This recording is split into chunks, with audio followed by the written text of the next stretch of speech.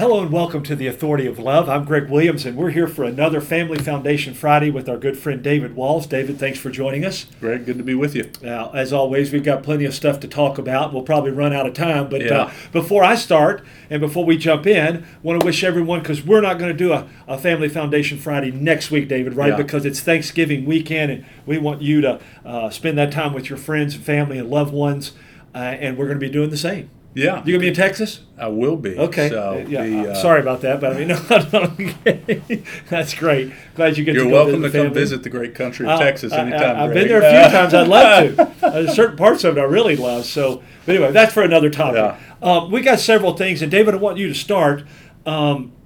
You were at the KBC Convention. Tell us what that is and your takeaway from that. Yeah, I was at the Southern Baptist of the KBC, Kentucky Baptist Convention. They had their annual meeting, and was excited. We got the Family Foundation sponsored what's known as the Pastors Conference. So it's a conference that they do for pastors the day before the main meeting, right. Okay. and they use it as an opportunity just to bring speakers in to equip and pour into pastors. And this year, the topics were really speaking biblically into cultural issues, particularly issues addressing sexuality, gender identity, some of the LGBTQ issues, and it's had a number of great speakers.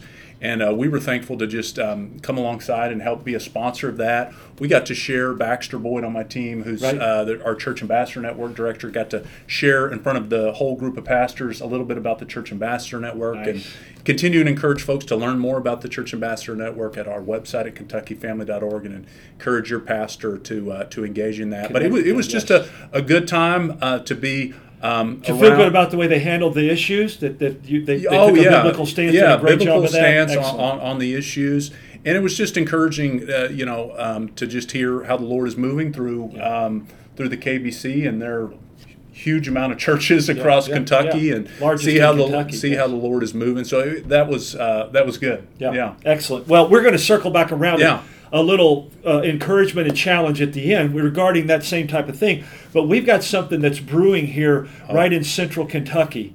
And that's a light word for it. I'm using brewing as a light word. It's actually about ready to explode, I think. But there's a lot going on with that. And I'll just mention this. In Anderson County, right here, just 35 miles northeast of us, right here in Lexington, basically, Lawrenceburg, there's a major school issue that hits the legislature. Yeah. It hits pro-family groups, churches, all kinds of things with the Briscoes. And I know we had Randy Adams on a couple of 3 weeks ago, and Randy was a part of that. Yeah. But a family in his church. Talk about the Briscoes. Yeah, I forget, Greg, if Brad Briscoe and his family are members of Randy's church. They shared in his church. But they were, Brad's wife, I believe, worked at the school district. Of course, Randy told his story. He and his wife worked in the school district. And just to remind folks, Randy, took a strong stance against the KDE guidelines on pronouns, took a biblical stand on that. And leaving parents out. Yeah. And he wanted to make sure parents were alerted. So this is the second time there's been a big, really deeply concerning issue that's been exposed in Anderson County. So what has happened now is Randy actually at his church, he allowed Brad to come share his story about what happened. And I encourage folks to go to the Family Foundation's. You can find this if you go to our Facebook page, or if you go directly to our YouTube page. We've got the video of Brad Briscoe sharing his testimony of what happened at the church. And to summarize, essentially what happened was their daughter, Brad's daughter, he and his wife's, was essentially groomed and targeted by a counselor that is really just an avowed LGBT advocate, and was doing a number of deeply, deeply concerning things behind the parents' that back. were against the law. Yeah, I mean, that's become very clear. Yes. And again, we're not going to share the whole story. Encourage folks to go watch the video, but essentially it was facilitating a same-sex relationship behind their parents' back, and then further than that, literally trying to cause division in the family. Yeah. There was coaching on that. Trying to false CPS reports filed, trying to encourage their child, to cause strife at home and encouraging her to record it. Yes. Threats being made that she was going to get people fired. This is the counselor. Right. I mean, just really trying to get essentially their daughter removed from their home. Yeah. And all of this seems to center around the fact that she disagreed with the Christian beliefs of Brad and his family.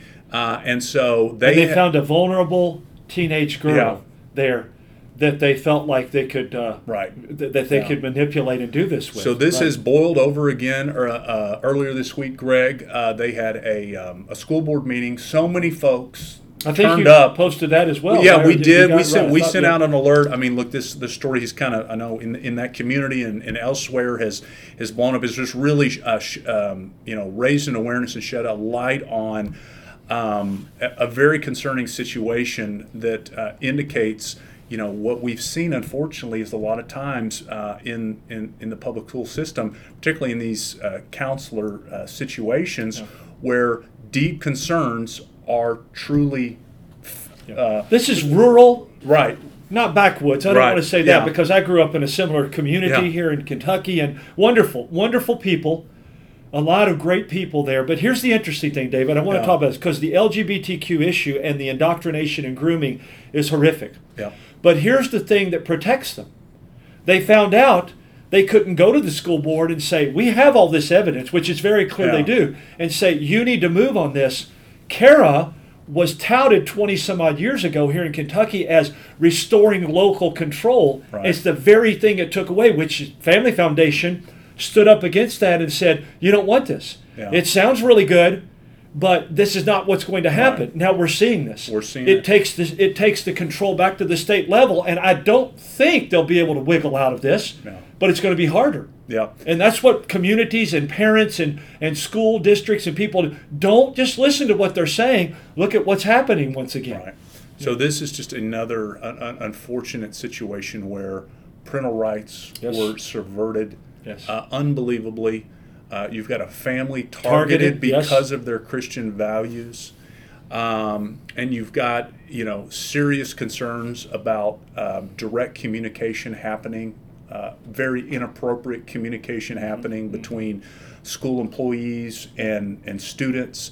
And it's really continued to raise the awareness. Greg, you and I talked. We worked on, SB 150 that passed this last year. A big part of that had some parental rights in education, some different protections. But a lot of those protections dealt with curriculum and so forth. And so, look, I know legislators, a number of legislators have seen this situation, are extremely concerned.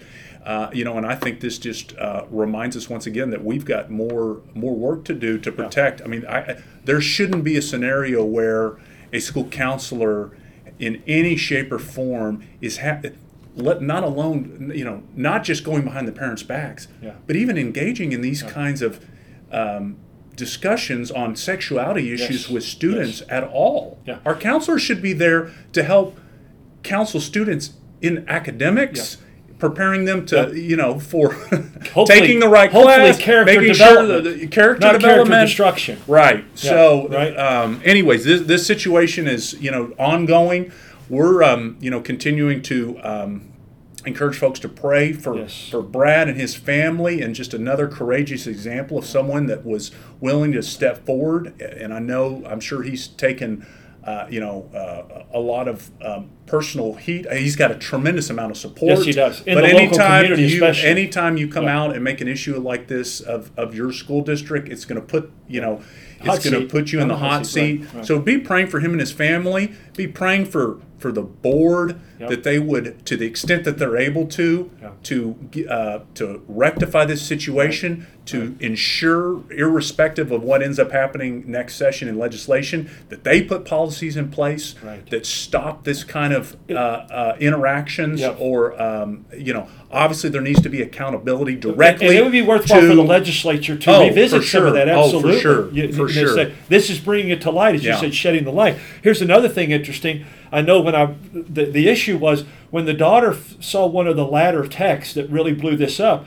The dad asked her. This is a text from the counselor to the daughter. Ask her, why did you all of a sudden have a change of heart? She goes, I saw that they were way more about their agenda than caring about me. Right. Now that's a huge statement. Yeah. I mean, that's a huge statement from the dad to say they have no reason not to think that. So anyway, well, and it was really a recognition on the daughter's part. Absolutely. It was at that point where she realized, according to Brad's testimony, that this counselor was not looking out for her best interest, was really caught up in the LGBT agenda and was trying to destroy their family. The daughter stood up. I believe it was her that stood up with mom and dad at the board meeting when he spoke. So it was very good. A couple more things before we close out today. You guys, Family Foundation and many other groups have signed on to an amicus brief, bringing us back around to the abortion issue, right? Yes. The life issue with Iowa, I think it is, right? I know, Greg, we broke down and talked about some of the pro-life implications out of the election here in Kentucky. But just a reminder to continue to be in prayer. There's so many battles on life issues going on in states. One of the big ones is in Iowa, where they have now passed a heartbeat bill twice. There's been a lot of back and forth with their Supreme Court. And so we're kind of hopefully in the final stages, and hopefully they're going to have their heartbeat law be able to go into effect. We filed an pray about that, by the way. Be praying for the Iowa Supreme Court. And, I'm thankful for our David Fowler in Tennessee, our Family Policy Council. He helped put together this brief, made some really strong arguments. And this is, Greg, you and I will talk about this some more as we move forward. Yeah. Recognizing that we've got to make the case that under the 14th Amendment, unborn babies in the womb, children in the womb, are already protected. They are persons. They were always understood to be persons going back to the common law. And so we need courts at the state level, at the federal level, to recognize that unborn life is worthy of protection and deserves equal protection under the law. And I'm going to take that a step further, David, because I think that's where the Lord would have us take it, and you'll agree with this, I know.